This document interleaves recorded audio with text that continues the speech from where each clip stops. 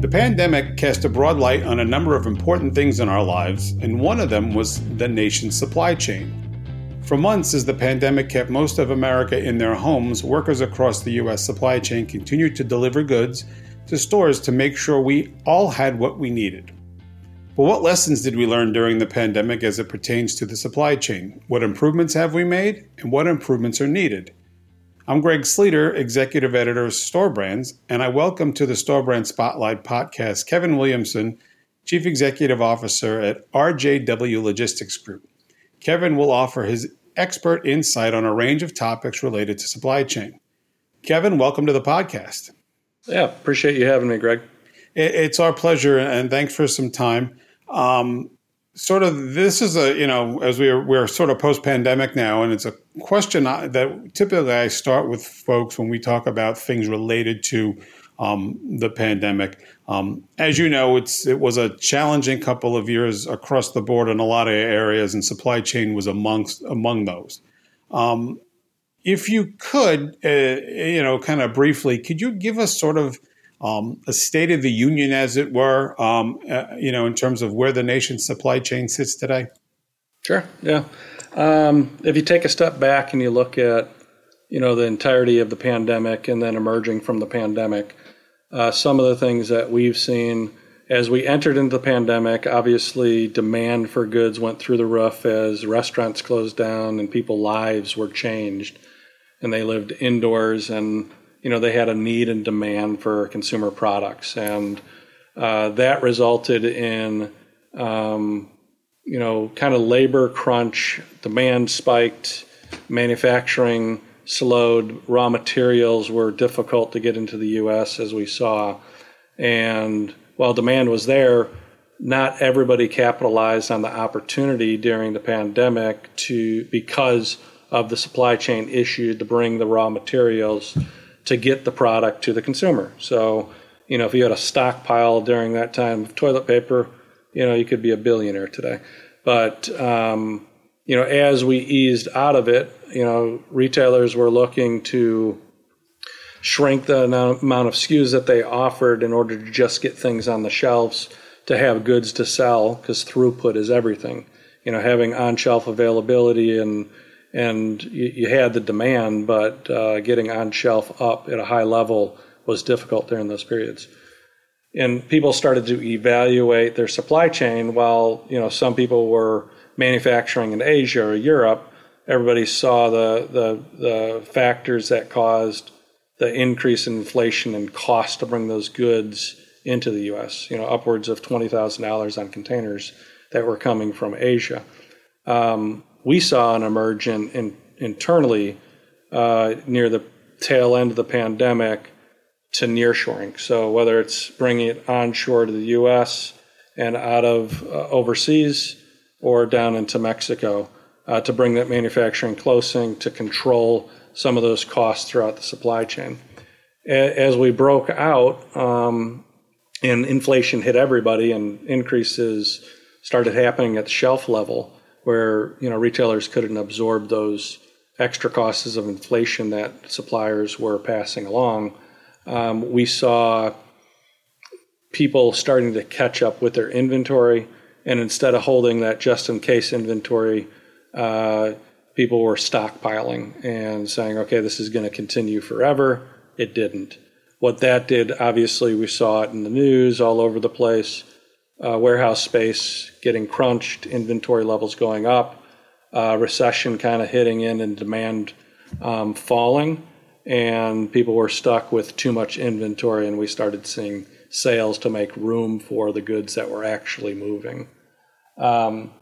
Since then, the second half, and we monitor here with all of the suppliers that we represent about over 650 different suppliers, but we monitor cuts to POs due to lack of inventory. During the pandemic, in full rates, we're really hovering in that 89 to 91 percentile, where we were cutting anywhere from 11 to 9%. That has since recovered, where we're in the low single digits on cancellations due to lack of inventory, and retailers we have seen have pivoted to try to control their inventory hold, lower into a just-in-case inventory, and increase the frequency of orders to shorter review schedules, smaller MOQs, to be able to reduce their cost on inventory holds. All of this, and the transition of this really changed supply chain from a perspective of servicing retailers, from retailers looking at supply chain as how do we utilize it to, reduce our inventory holds, improve our supply chain, and most importantly, address on-shelf availability. Because the name of the game when you're in retailer is having in-stocks at a high level, replenishment that is dialed in to be able to replenish off of sales, and then use some of the AI that we're seeing developed on customer forecasting. And that kind of bleeds into the replenishment systems and how complex they can be.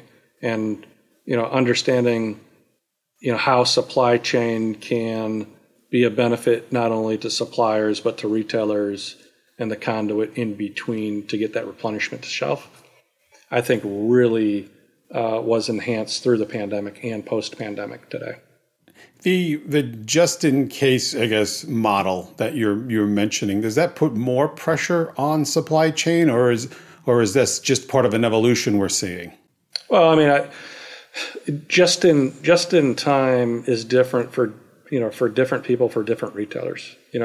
If retailers were used to ordering a 4-month supply, they may cut it down to a week and a half supply. So, they had that just in case methodology, and if during the pandemic it was 3 weeks of just in case, they might have ballooned up to 6 weeks of just in case, and now they're saying let's get a handle on our inventory levels, free up capital, so that we can invest back into the business, into new stores, into investments within our DCs and our infrastructure and the flow of that. So it does make it more difficult on vendors or suppliers to lower their MOQs from a full pallet into layers or smaller, more frequent orders. And having a supply chain that can budget those numbers to be able to fulfill those things is rare find. But those suppliers or vendors that figure that out to maintain a smaller MOQ and maintain that freight factors are going to be the victors, we think, in the categories that they represent. You touched on technology as well, and obviously technology has been a part of supply chain for a long time. But in terms of new tech, or as AI, as you mentioned, is that ramping up now? Is that part of it, or is there still a lot more growth needed in AI to help meet some of that retail need? Personally, we haven't even touched the surface of these things. I mean, when you're talking about AI used for dynamic slotting and reslotting warehouses to reduce pick fronts, when you're talking about consumer, it all depends on what you look at it and how you look at it. For supply chain, for instance, we think there's some to figure out, but we think that the bigger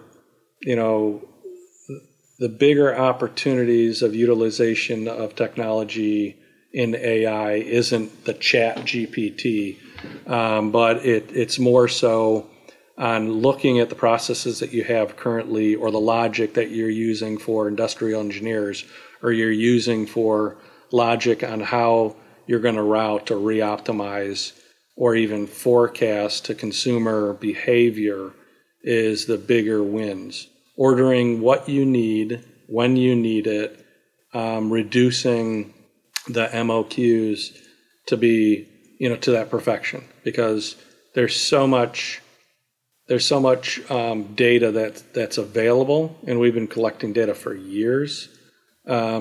Utilizing that data and quantifying it on how it can be used based on demand for consumers, I think is a huge win within the retail world.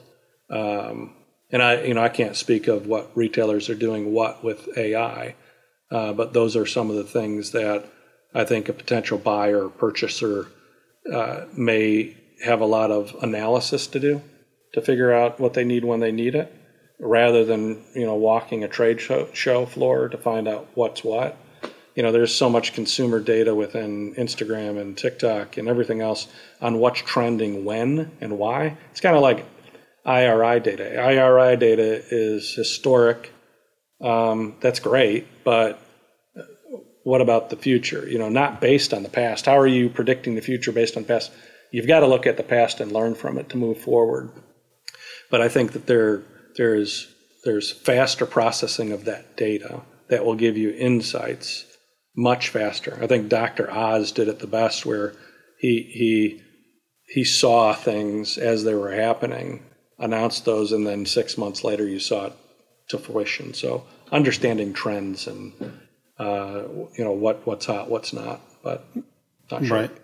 The predicting nature of the business that's always been there has never been an exact science, but I think for a while there was a continuity and a consistency to it that I feel like the pandemic sort of blew up a little bit. Has there been a need, either in your business or when you work with suppliers and retailers, to really think differently now, based on the pandemic and based on that? I feel like when we write about consumer trends, they're changing faster than maybe they ever have. Yeah, I mean, pandemic changed everything. It really did. I think that there's a false narrative too on consumer habits and everything else. It's kind of ramped up as you look at Gen Z and what they look at in the world through their lens. If you look as they grew up and they graduated high school virtually, and they want things now. They've seen a humming economy. They've never really seen a recession. They've lived in prosperity forever. I think a lot has changed from a 3PL world, from a retailer world, and obviously we've seen e-com just explode, but it's leveled off, right? People want to engage. Not everybody wants to go in store, but those that don't would prefer to do store pickup rather than delivery. They don't want strangers coming to their house to drop it off necessarily all the time. They want a combination of both, which, bodes well for retailers that have the brick and mortar to have many different options. And I think that consumers want options now. But not an expert within retailer by any means, just observations that I've seen working with so many different suppliers that I've kind of learned. Right. Yeah, absolutely. The role of 3PLs, and they've obviously always had a role in getting product from supplier to retailer. But as we see tighter windows, less inventory being sent to a retailer at a given moment, do the 3PLs play a greater role right now within the supply chain model? If you have a bad 3PL that's not hitting the matrix for the compliance that retailers need and want, then you're in trouble. So yes, you definitely need a 3PL that understands retail, a 3PL that understands compliance. And a lot of suppliers come to me and say, it's a revenue stream. It's a revenue stream. It's not a revenue stream. I think it's consumer satisfaction when it comes down to it, right? If you're going to sell goods to a big box retailer and they can't flow those merchandise through their DC to the store, then that's going to disrupt the supply chain within their network. Isn't going to flow to the shelf, and it's not only going to hurt the supplier, but it's going to hurt the retailer because that shelf space is empty.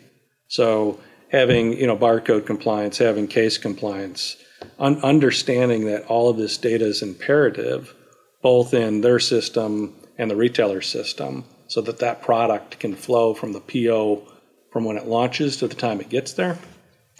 That's why there's a focus on in full. Are you sending the right product at the right time to the right place?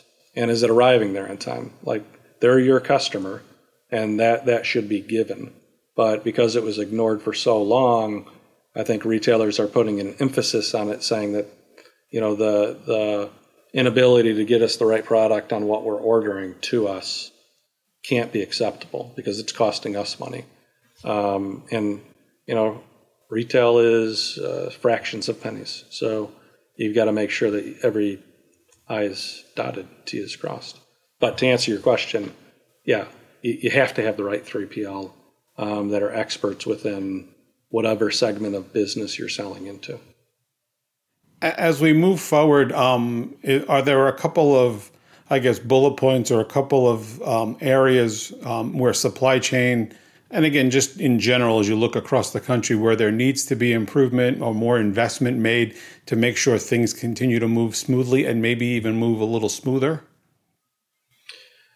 Yeah, I really haven't given too much thought on that, but I think understanding the partners that you're working with and having the transparency is something that the pandemic brought out on consumers to demand, not consumers, but suppliers to demand from their 3PL, is visibility, transparency to not only supply chain of where that box is and where it's going, but also cost analysis to make sure that you're staying within budget and not taking lumps. So, at the beginning of your review set, you're giving freight factors out that you've got to maintain.